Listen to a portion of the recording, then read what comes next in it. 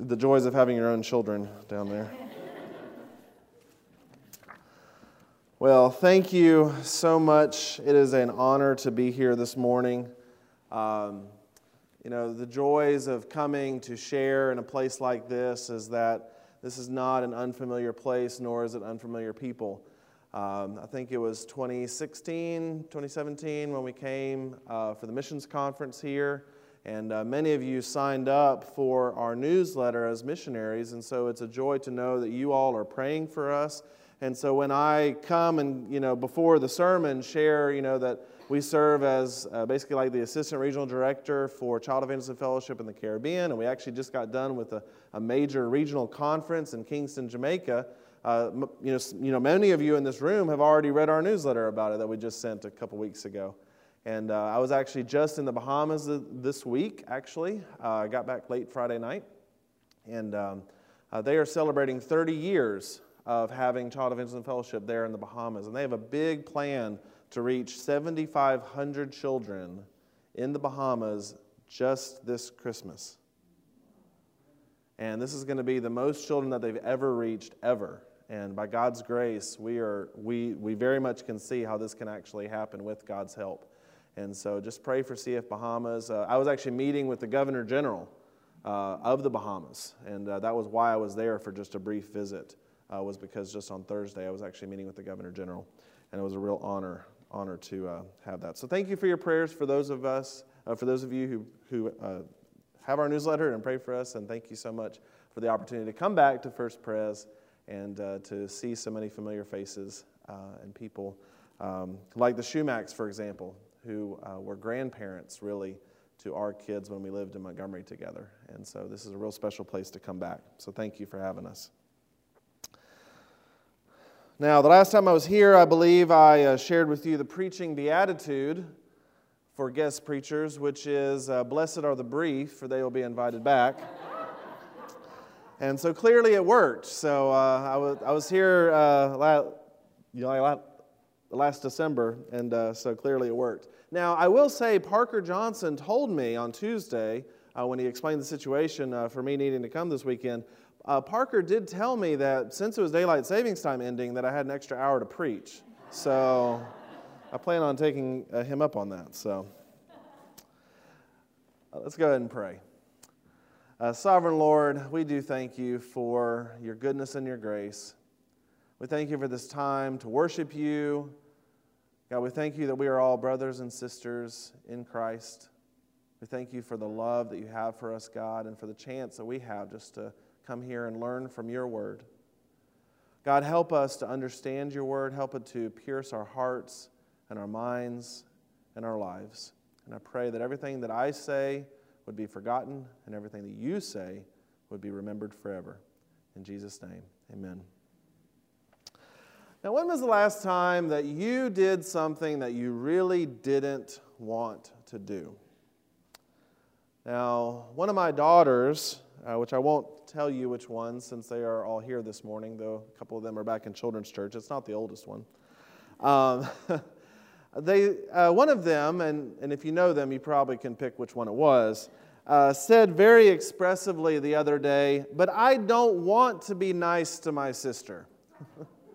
And actually said even more recently, I don't want, she said, it's hard to do what's right when I'm angry. And like the beauty of the openness with that comment, because if we're honest, you and I feel the same way, but don't actually express that out loud, right? It is hard to do the right thing. It is hard sometimes to love people that may not be very lovable. All of us have been in this situation this morning. Maybe this morning. All of you have been in this situation before. But if you get nothing else out of the sermon today, get this. Jesus helps you be different.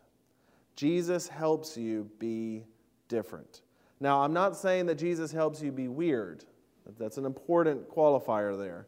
I think sometimes we in the church have a reputation for being a little bit weird and being a peculiar people, not in the way that Scripture intended that statement to be made. But Jesus helps us be different. different from the world's way of doing things, different from the world's way of reacting to things. All of us can think about times in business or in work or in neighbors or in just daily life, in family, where the world would act a certain way, but we have opportunities on a daily, moment-by-moment basis to act in a different way because of who is our true Father.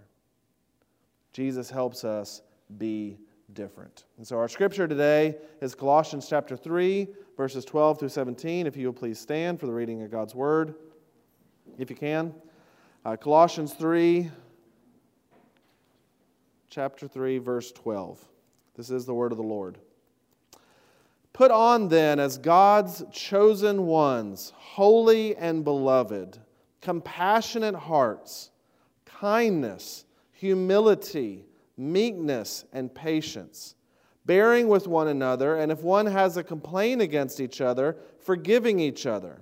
As the Lord has forgiven you, so you also must forgive. And above all these, put on love, which binds everything together in perfect harmony. And let the peace of Christ rule in your hearts, to which indeed you were called in one body, and be thankful. Let the word of Christ dwell in you richly, teaching and admonishing one another in all wisdom, singing psalms and hymns and spiritual songs with thankfulness in your hearts to God. And whatever you do in word or deed, do everything in the name of the Lord Jesus, giving thanks to God the Father through Him.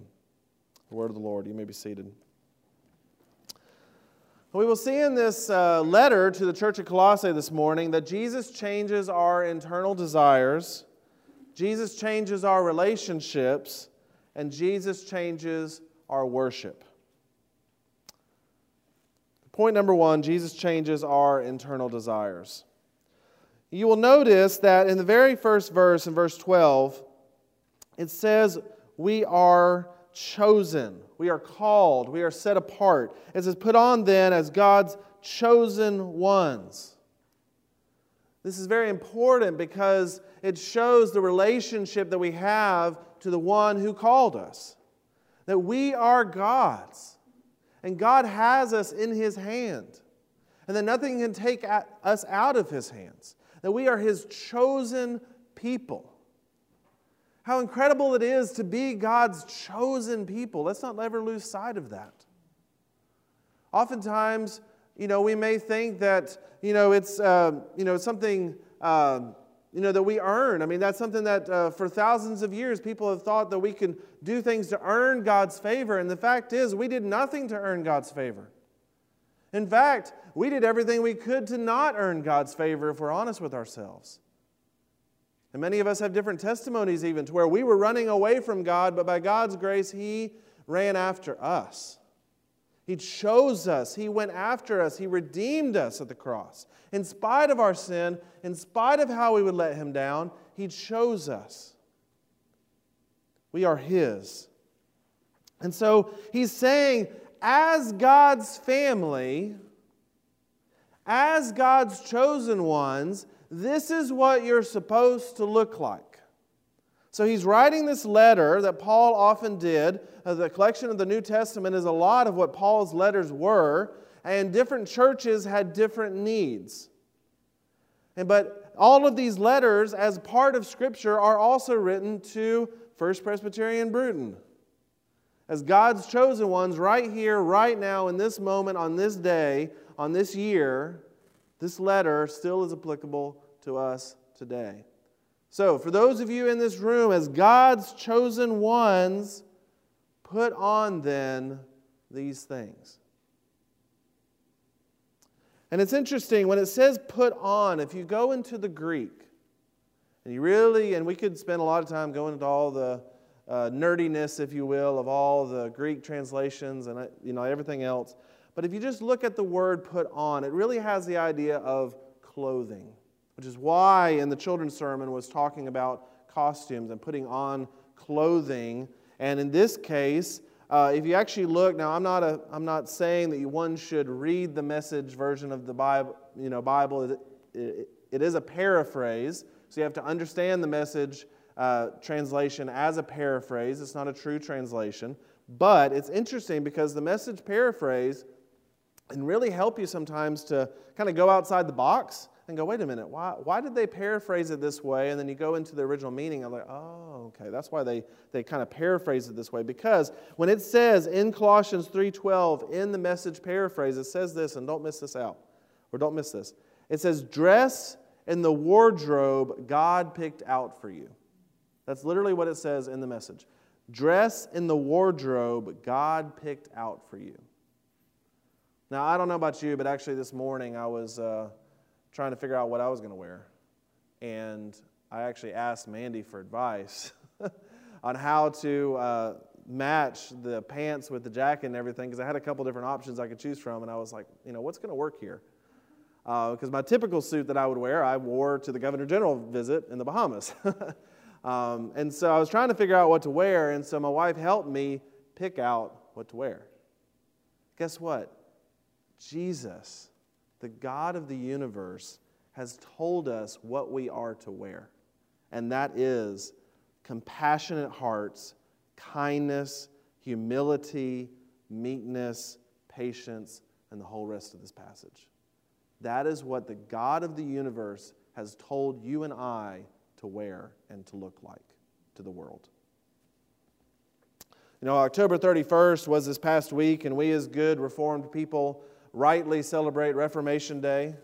We also know that October 31st is known as Halloween and is a big part of our culture, unfortunately. But people wear costumes, right? And so, regardless of whatever your family's, feelings on October 31st may be, but, a lot of people will wear costumes, right? And it's a way to pretend for one day out of the year to look like something that they not are normally. So for one day, last Monday, people dressed up as something that they were not normally when they go to work even. I actually went to the bank on Monday, and there was a lady at the bank in the drive-thru line that was dressed up like a cat. Obviously, typically, that would not happen at the bank. But on one day out of the year, they dressed up as something that they were not normally. Now, don't miss this. How often at church do we one day out of the week look like something that we are not normally?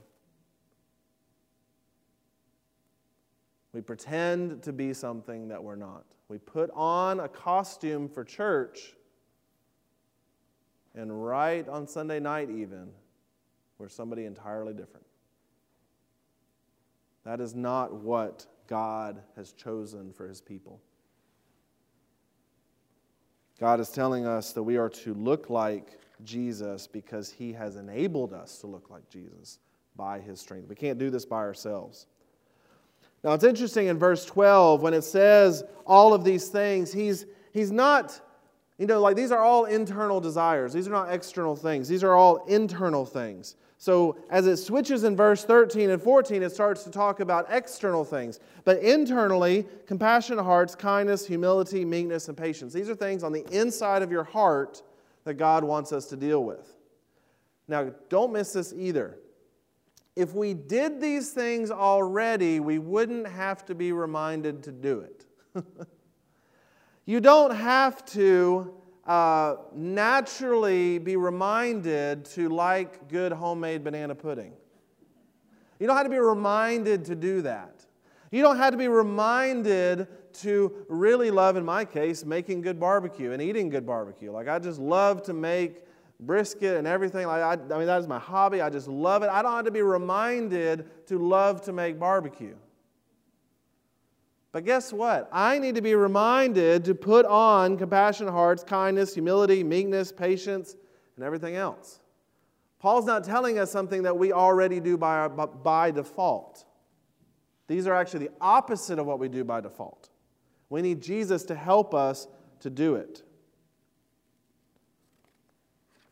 If anything, we in the church should be the most known for these things in the world and in the city and by our neighbors. We should be most known for these things. Jesus helps us to be different. And then number 2, Jesus changes our relationships. Jesus changes our relationships. We will read again verse 13 and 14.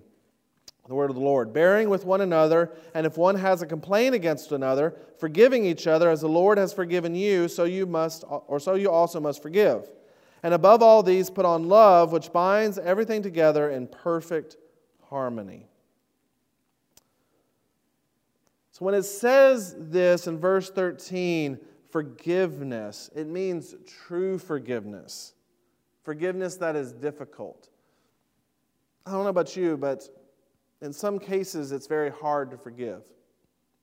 And maybe, I don't know every single one of you in this room.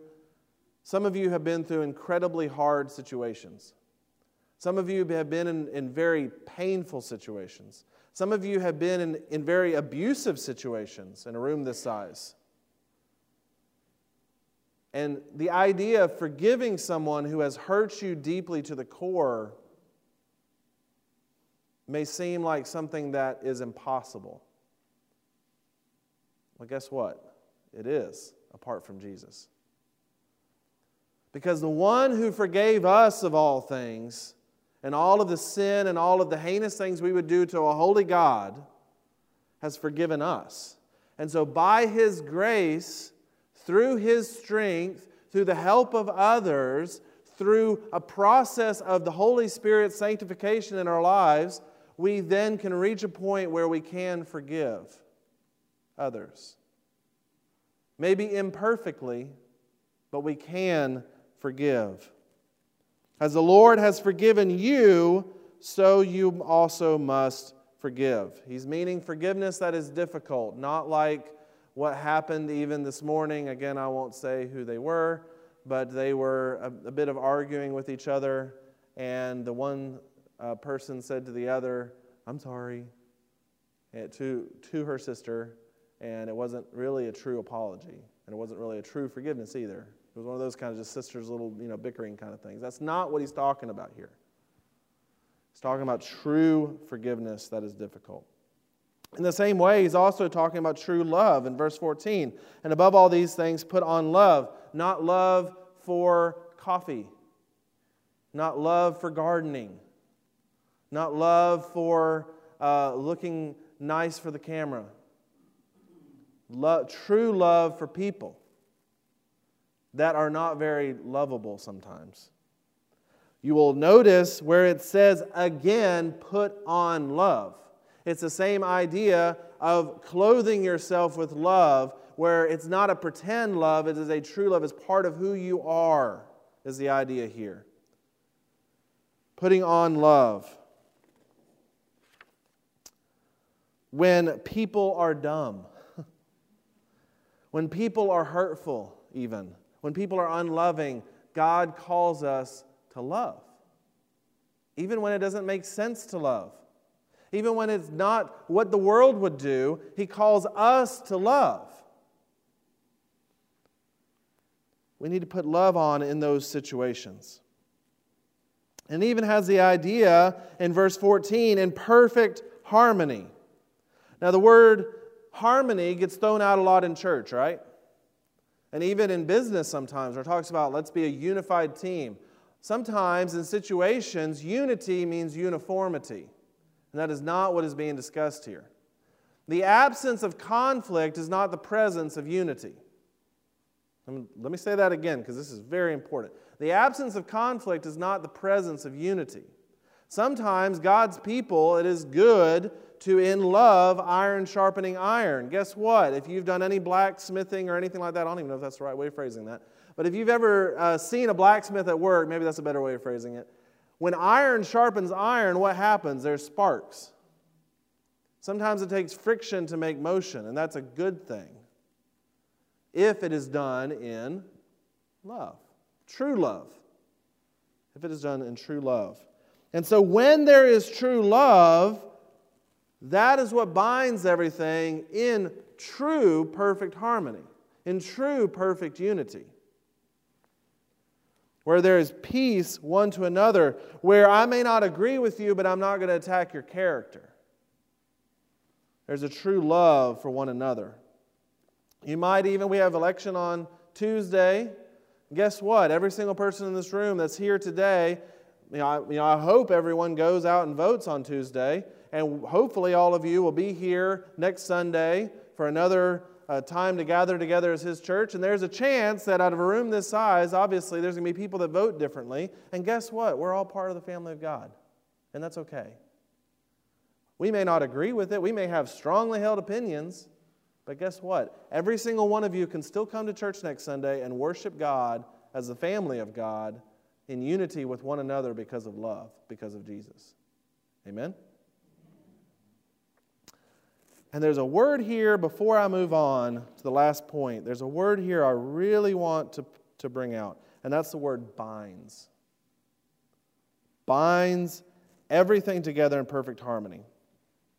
Now, if you've ever done any cooking, we didn't this morning, but we oftentimes on Sunday morning like to make muffins. And Maddie and Mandy definitely know this story, and actually Rebecca sitting in the room actually know this story as well already. But with the word binder, I clearly needed more coffee a few times ago that we made muffins, because I could tell that it looked different. When I took the muffins out of the muffin pan, there was a lack of an egg. And guess what? Egg serves as a binder with muffin mix. And I was making the muffins, and I forgot to add the eggs, and the lack of the binder made a very real difference in the mix. So one, it looked different.